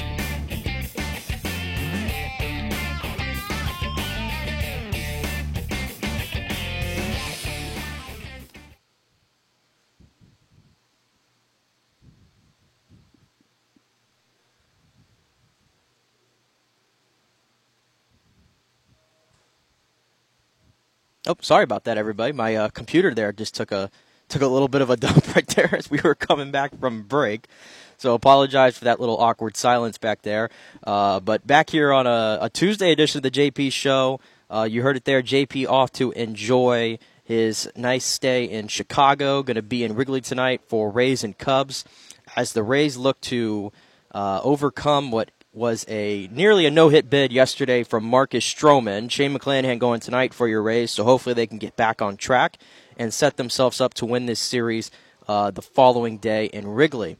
But we're going to continue on today, and as always, love to be joined by a good friend of mine, Mr. Sean Green from the Charge On podcast and NBC Sports as well. Sean, how you doing? Thank you for joining us today. I'm good, Nick. Do you actually love to have me on? Are you, I'm sure it brings you great joy to ask me to come on when I'm needed. Well, you're no JP. Let's get that. Or actually, his new name is Servacier La Sorsa, by the way. I know. If you were listening there, he's Servacier La Sorsa going forward because that name is amazing, and it's much better than JP Peterson, and we're going to rename the show. The Servacier La Sorsa show for the next week probably. I'm going to have a graphic made up there for us. And we're just going to roll with it, Sean. We're just going to roll with it. I was gonna say you definitely have to make a graphic. I'm intrigued to see what you come up with. That's what I'm really excited for. I can't wait to text you in a week and be like, send me that graphic because I'm really excited to see it. Well, my amateur graphic making skills hopefully will do okay. But if not, I know who to call. I know who to call to get a good graphic made, and we'll take it from there. But again, before we start, I will say, by the way, always love to pimp our stuff and pimp your stuff as well. The Charge On podcast, we had a great interview with Charlie Soto, who, if you're not familiar, he's a local kid from Kissimmee. He's going to be a first-round pick. He's a UCF commit. We had a chance to interview him for about 15 minutes last week on Friday. That episode dropped on Saturday.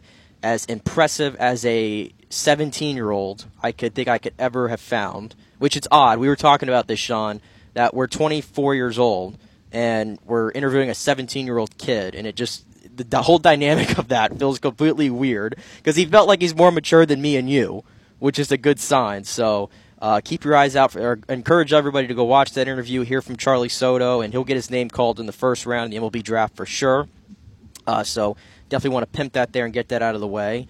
But Sean, when me and JP just talked about it just for a little bit, but we'll go a little bit more in depth, and I'll definitely get your take because we did get a Game 7 last night in the NBA and the Eastern Conference Finals, and I had high hopes for this game based on the way Game 6 ended and the high that we were on after the Derek White tip-in with a milliseconds to go in that game, and we go to a Game 7. You said that Boston was going to win this series even after Miami won Game 1. You're like, Boston's got this in the bag, no chance. And then Miami reels off 2 in a row, goes up 3-0. And I'm thinking, Sean's going to be wrong, and I'm going to rub it in his face. And then here come the mighty Celtics to make it 3-3. And I have to admit, I thought Boston was going to roll in this game. Game 7 at the TD Garden. I thought we were going to get maybe better from Jason Tatum. Now, he rolls his ankle on the first play of the game. He rolls his ankle, and it was clear that he wasn't the same Jason Tatum the entire game after that. A little bit of a hesitancy there, I thought. And then you need Jaylen Brown to step up, and he did not. Yeah. Disappointing effort by the Celtics. I think I agree with you in the sense of, obviously, Game 7s, right? You want the best of the best. You want the best possible game. You want it to come down to the wire, right? There was a feeling after Game 6 that I kind of had a feeling it was going to go one way or the other. I kind of knew, listen, it's either going to be the Heat let that last-second bucket by Derek White define their Game 7, or the Celtics are going to be on such a high and feel like they've won the series and then have a crap game. And one of those things happened. Very rarely, it's awesome when you get a Game 7 like we're kind of sometimes accustomed to, but a lot of the times it's just not the case. A lot of the times the pressure is too much for one team. And I see a lot of people online blaming it on the Jason Tatum ankle, and I'm going to be completely honest. I think those criticisms or that excuse is just not valid. Straight up, from the first minute of the game, the Heat looked like they wanted it a million times more.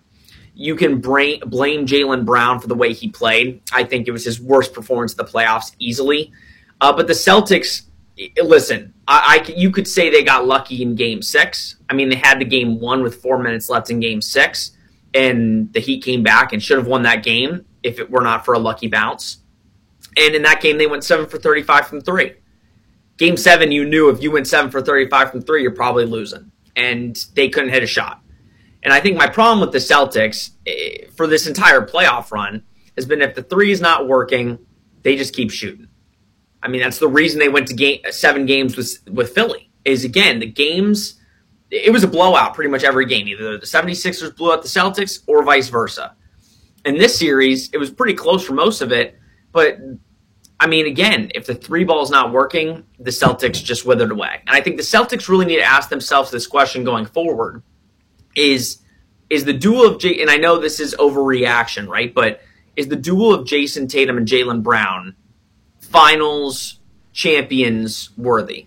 And I don't think they are. I think after watching that, I think if they can't win with this type of team that they assembled this year, and you can't beat the Miami Heat in 7 games, listen, I think we both agree, Nick, and you can give your take.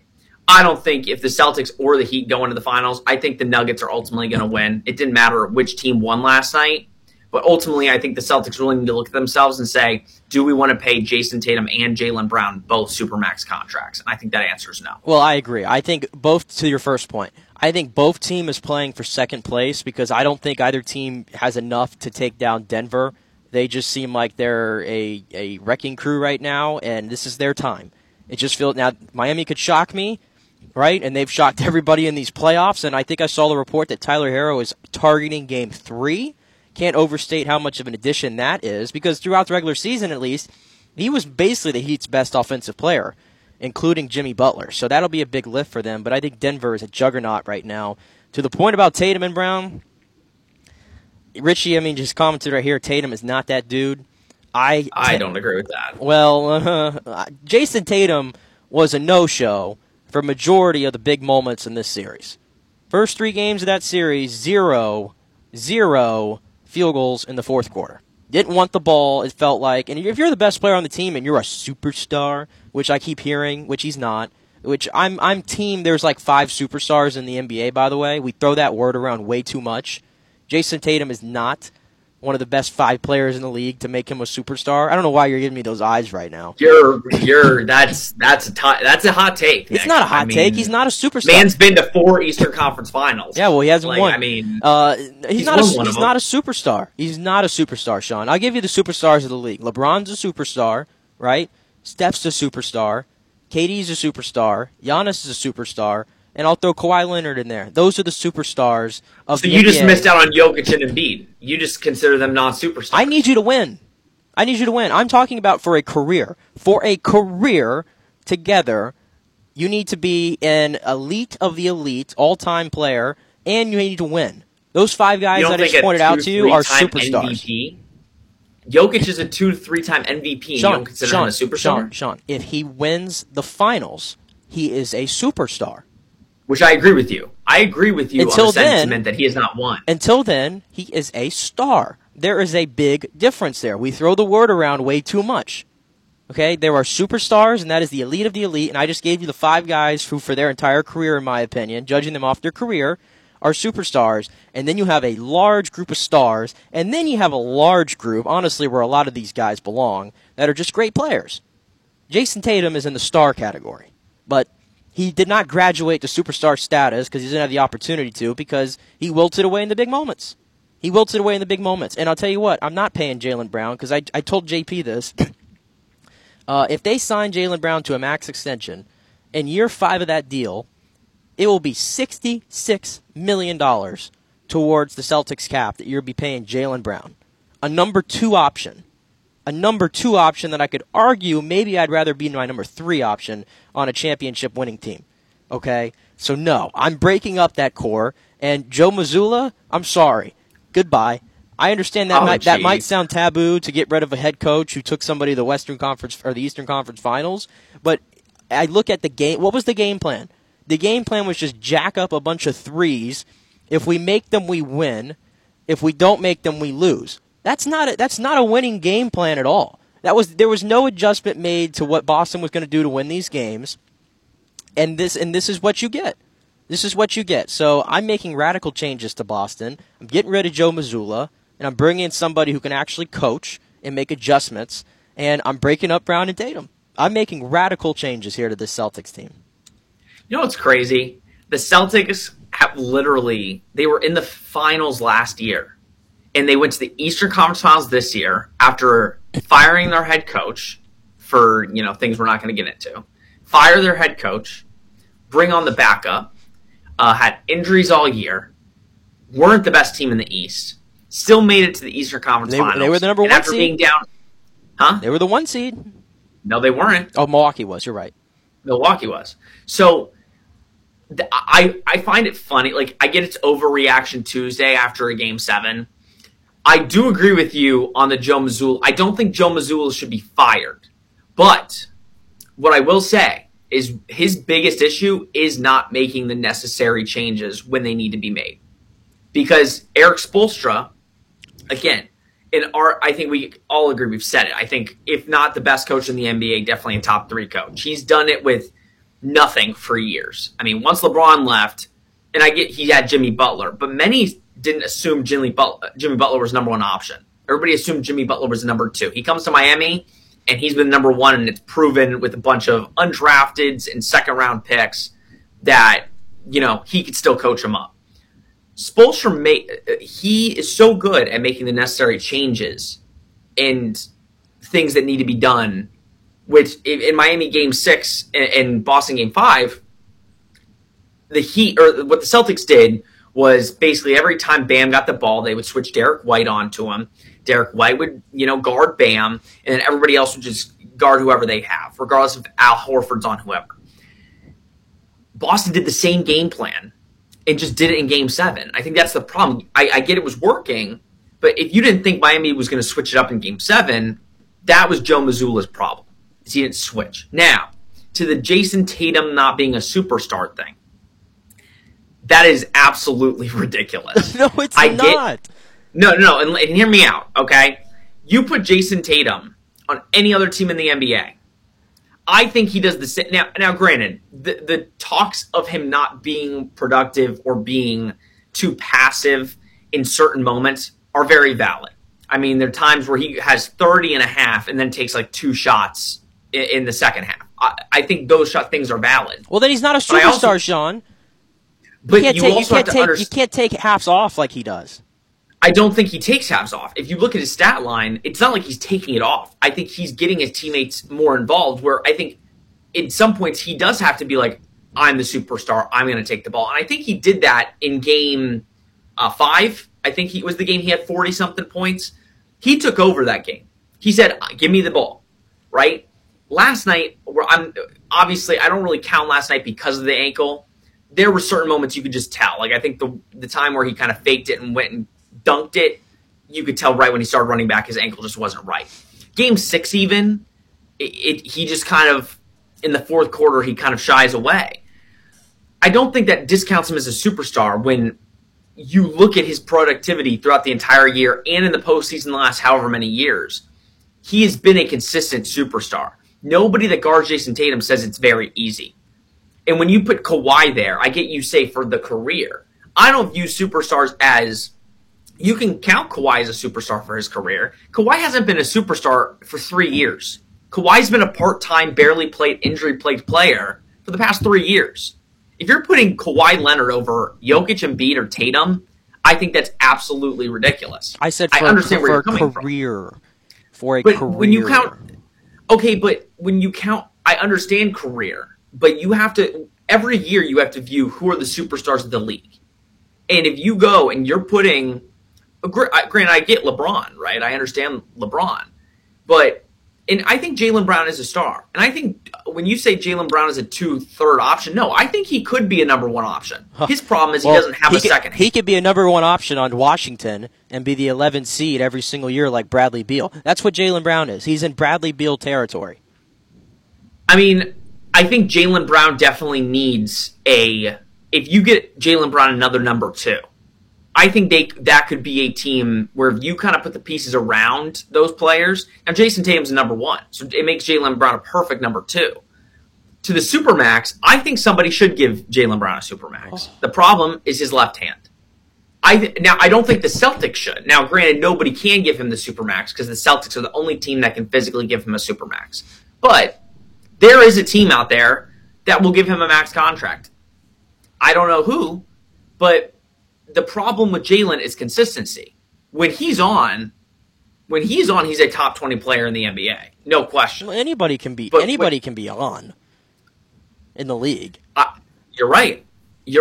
But with Jaylen Brown, if you look, there's some games he plays way better than Tatum. Maybe half the time if you're considering that, right? He didn't show up last night. Now, you can also say that he took a lot of shots that just weren't good shots and was forced. He was reckless. He was reckless. 7 turnover, reckless. Well, and again, Miami's game plan was perfect. When he goes to his left, I mean, you might as well double team him when he goes to his left. He is a right-handed player, and that's his problem. He's not very good when he goes to his left. So, I don't know. I disagree. I do think the Celtics have to possibly consider splitting them up. I don't think you fire Joe Mazzulla. I mean, again, he got you to the Eastern Conference Finals. Because then if you're saying he's not that good of a coach and, the players got them there, then, again, they've been to how many Eastern Conference Finals? Tatum's been to how many Eastern Conference Finals?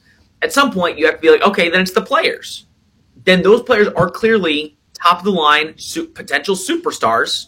You clearly have a potential superstar on your team. If you've been to that many Eastern Conference Finals, granted, 1 finals, but I don't think you fired Joe Mazzulla yet, and I do think you really have to strongly consider getting rid of Jaylen Brown because you're not going to pay him, and I think their bench unit is good enough with Brogdon, White, and Williams to make some noise in an East that is pretty much wide open at this point. Anybody can win the East any given year as of right now. It sounded like you made an argument for me there that Jason Tatum is not a superstar and that Jaylen Brown is just a really good player. That's what I heard. That's what I heard. I consider Jaylen Brown a superstar, but I think Jaylen Brown needs to be better. You consider a superstar? No, Jason Tatum. Sorry, they both have James. Back up real quick, please. Jason Tatum, I consider a superstar because I think if you put him on any given team, I think they become instant Eastern or Western Conference Finals contenders. The question, though, is when he gets there. Now, granted, again, I don't think we're talking like it's the Heat one, right? So everybody's talking about the Heat and how the Celtics were trash in Game 7. Everybody was talking about the fact that the Celtics made their way back, but I don't think now anybody's talking about that. They did make their way back. This team did incredible things to get to a Game 7.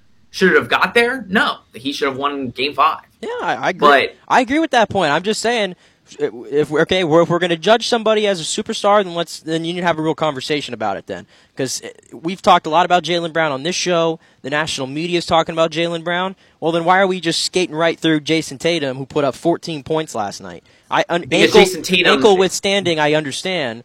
But I'm just like double standards here. If LeBron James put out that output in a Game 7, gotta have it, in his home building, we would crucify that man today. We wouldn't care at the fact that he rolled his ankle in the first quarter, and we would kill him. And you know that's true. And true. And LeBron James, the difference is in a game where he had to have it, he puts up 40 and whatever and almost has a triple-double. There's a difference there than what Jason Tatum did. He showed up realistically in one Game 7 and one big game, got to have it this year, and that was in the 51-point performance against Philadelphia. Not taking anything away from him. That was one of the most outstanding games I've ever seen from a player in the playoffs. That's great. But consistency was not there, and Boston needed it, and you can't rely on a bunch of Derek Whites I mean, who we're going to overrate. We're going to do this. We love doing this. We're going to overrate a bunch of role players and call Derek White he's a really good player in this league. No, he's not. He's just a role player that can get hot at any time, right?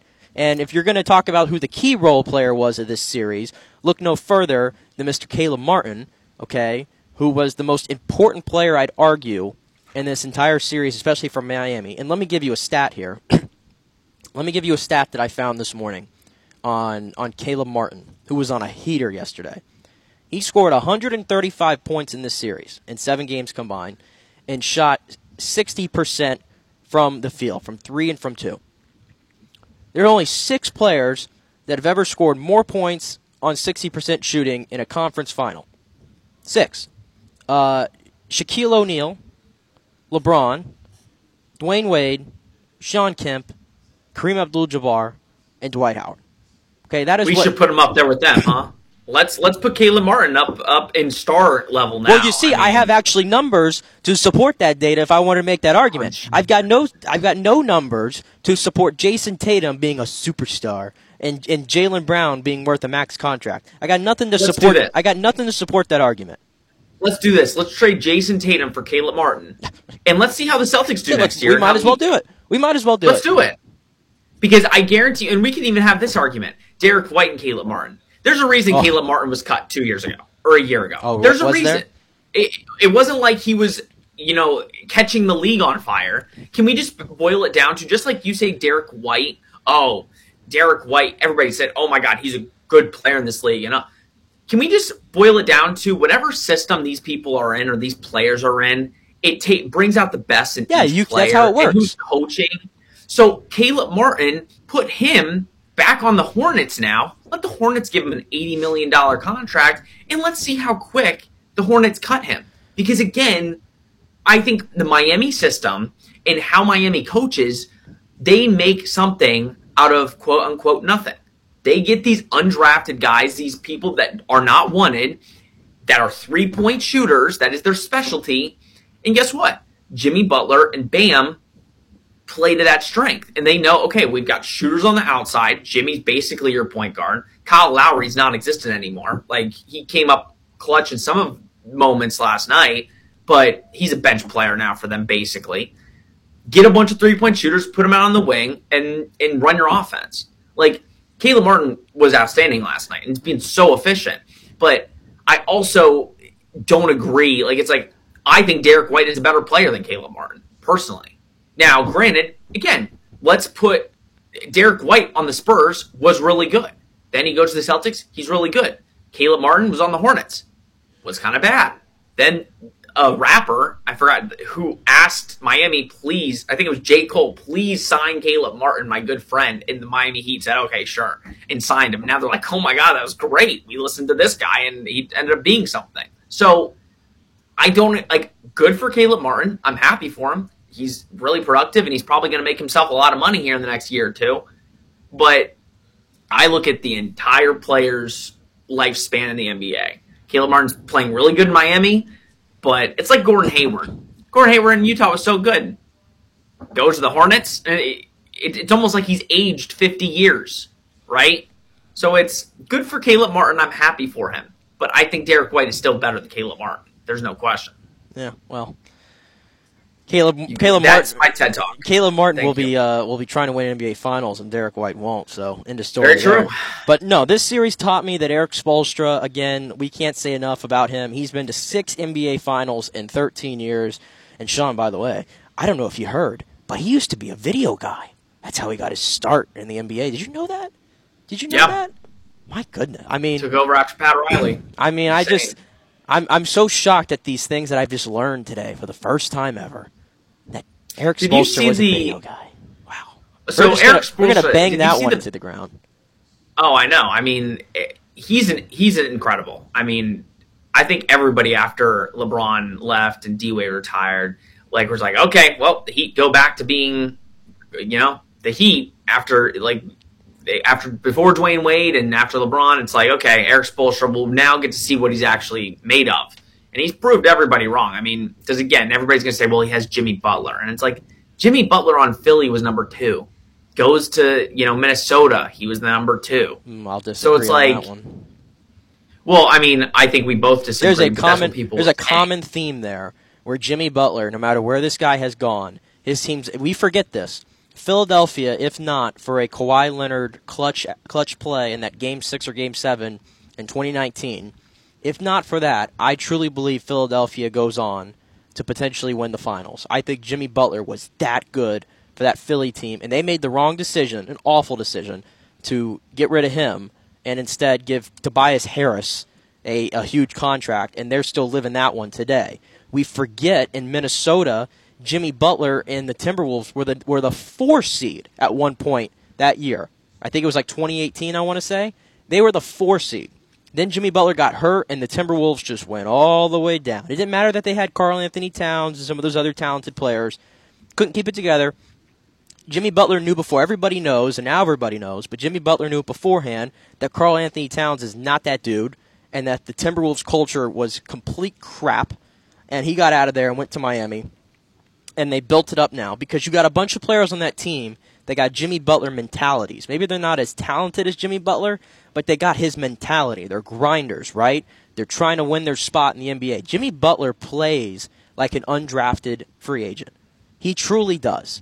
He doesn't play like a guy who went first round and has played on all these really good teams and has accolades and all-stars and all NBAs and all this stuff. He doesn't play like that, and that's why I appreciate him, and that's why I think the Heat are where they are.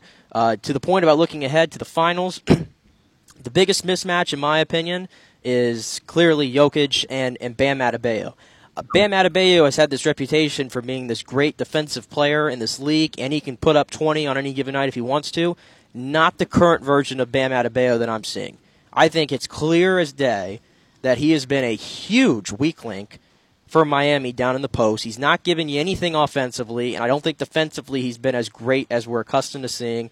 I think Jokic is going to have his way with him, and ultimately that's going to decide this series, in my opinion. So here's what I will say. I do agree. I think it's one of the more lopsided finals, but I also will say the Heat technically have been the lopsided underdogs for every single series they've been in. We talk about like the Celtics, right? The Celtics are the better team. Like on paper and on a roster, the Celtics have the better players. The Heat have more heart. And I know that's like, oh, how do you quantify that? And everybody says that, right? But the Heat play with a grit that some NBA teams just don't want to play with. They remind me of old school basketball, how they play. That's why I love them. I looked up because I was curious. I said, okay, Nuggets Heat. They played twice this year. What was the score like? You know, how did they play? First time they played in December, December 30th. And the Heat only lost by 5. And Jokic put up 19, 12, and 12. And Bam Adebayo put up 22, 7, and 2. So, I mean, many would say, now granted, I haven't watched the game, so I can't tell the difference. But many would say Bam played probably better than Jokic in that moment. 2023, this year, that's a little harder to find because everybody's doing final stuff. But I think the final score was 112 to 108 Nuggets. So Nuggets won by 4.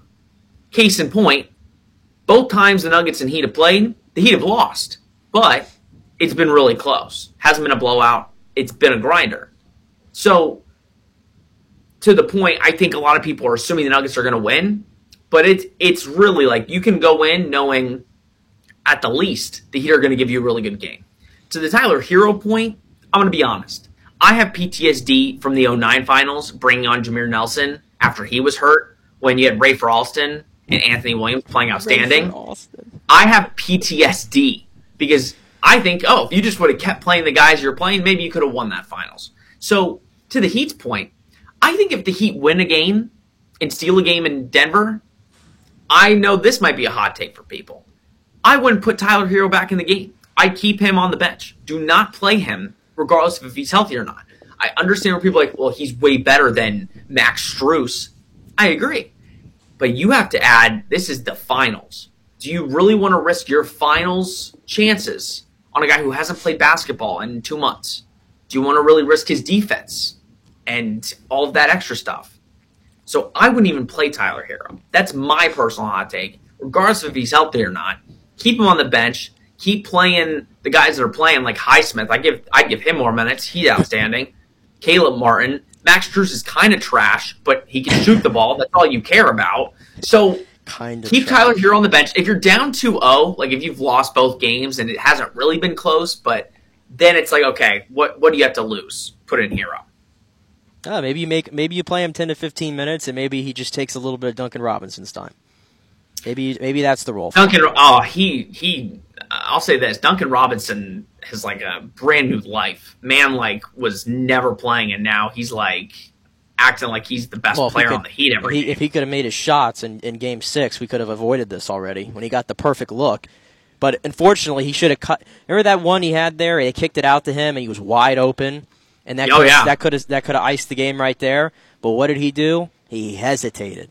He thought about it. He took a dribble, and then he decided to position himself a little better and try to take that three. To me, Duncan Robinson should have caught that ball, and I don't care if you're wide-ass open, you think you have all the time in the world, just take the shot. Just take the shot. And he had another one later in the game where he got a chance to ice it, and he bricked that one as well. Awful. So there you go. But maybe that's Tyler Hero's role, but we'll see. Should be a fun finals. I know the NBA is not happy because they don't get their ratings, but whoop-de-frickin' do. I think we get better basketball this way. Just reading some of the comments here. Richie said that, where is it at? Tatum is good in the same way Scottie Pippen was good. Not saying Tatum is not any good. I'm just saying like Scottie Pippen, he would pass up the game winner to Tony Kukoc because he crumbles under pressure. Tony Kukoc was a good player. I mean, role player, but good. You know what? I think it's a good comparison. I think Scottie Pippen and Tatum are very similar players. Now, I mean, I would actually agree with Richie there. I think if you put Scottie Pippen on the Celtics today, I think probably the same result would happen. So you know what, Richie? But I think a lot of people would consider Scottie Pippen a superstar. Well, I don't think Scottie Pippen even gets him to the dance, to be honest. Like I'm never going to tell you that Jason Tatum's a better player than Scottie Pippen. I'm not going to say that. But from an offensive skill set standpoint, Jason Tatum, I will say, is far superior than to Pippen was. Now, maybe part of that was that Pippen wasn't asked to play that role, and we never really got to see him kind of in that role because he was always playing second fiddle to Jordan. So maybe that's an argument there, but I would say Tatum was much more offensively gifted than a Scottie Pippen, and because of that, I don't even think that team would even get to the dance if you were to put Pippen on that team. I agree. I do. And I think you also have to take into account when people are like, oh, get rid of Tatum and keep Brown, or Tatum isn't this. It's like any team in the NBA would kill to have Jason Tatum. Again, what is the prototypical superstar that you want? Like a Kevin Durant, 6'10", small forward. Yeah, like a really good wing like that, yeah. Yeah, and that's why Paolo Banchero. Like, a lot of people would take Paolo right now because they're like, okay, we could see him being the next kind of one of those type of guys, one of those threes. Those come very few and far between. So it's like, I still think Jason Tatum has room to grow, and I think you'll see him next year potentially say, okay, like, and again, man's been to an Eastern Conference Finals this year, a Finals last year against, again, the Warriors, who I think it's pretty hard to beat them in a finals.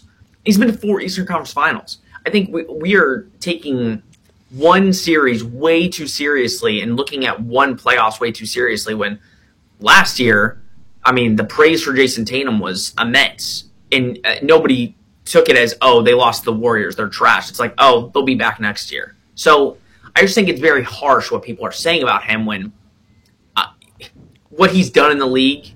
I mean, any team would kill to go to the Eastern Conference Finals basically every year of their career. Well, that's how you turn out to be in the Charles Barkley mode, and we think about you a lot different when it comes to your legacy. That's just the way it works. That's just the way it works, Sean. How old is he, 25? He's still very young, yeah. We're talking about a 25-year-old. I mean, come on. Man's got so many years. But that is a good thing, Richie. See, I can see that comparison. Yeah. Well, it's not his time. It's Miami's time at the moment, and ultimately, at least to get to the finals. But I think it's going to be Denver. Another news, we did get a Game 6 last night. I was hoping we would get a Game 7 for this Western Conference final between Vegas and Dallas. But everybody, I know we're obviously going to talk about the NBA more than the NHL and the national eye, right? Especially when a team just completely no-shows. But the Stars, really, 6-0 on your own home ice in a Game 6, got to have it.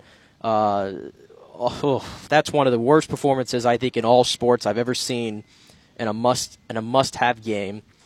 Completely throttled by Vegas, who goes to their second Stanley Cup in their first 6 years of existence. Not a fan of Vegas at all, but I can't argue with the success. And Jack Eichel, what a difference he made to that team.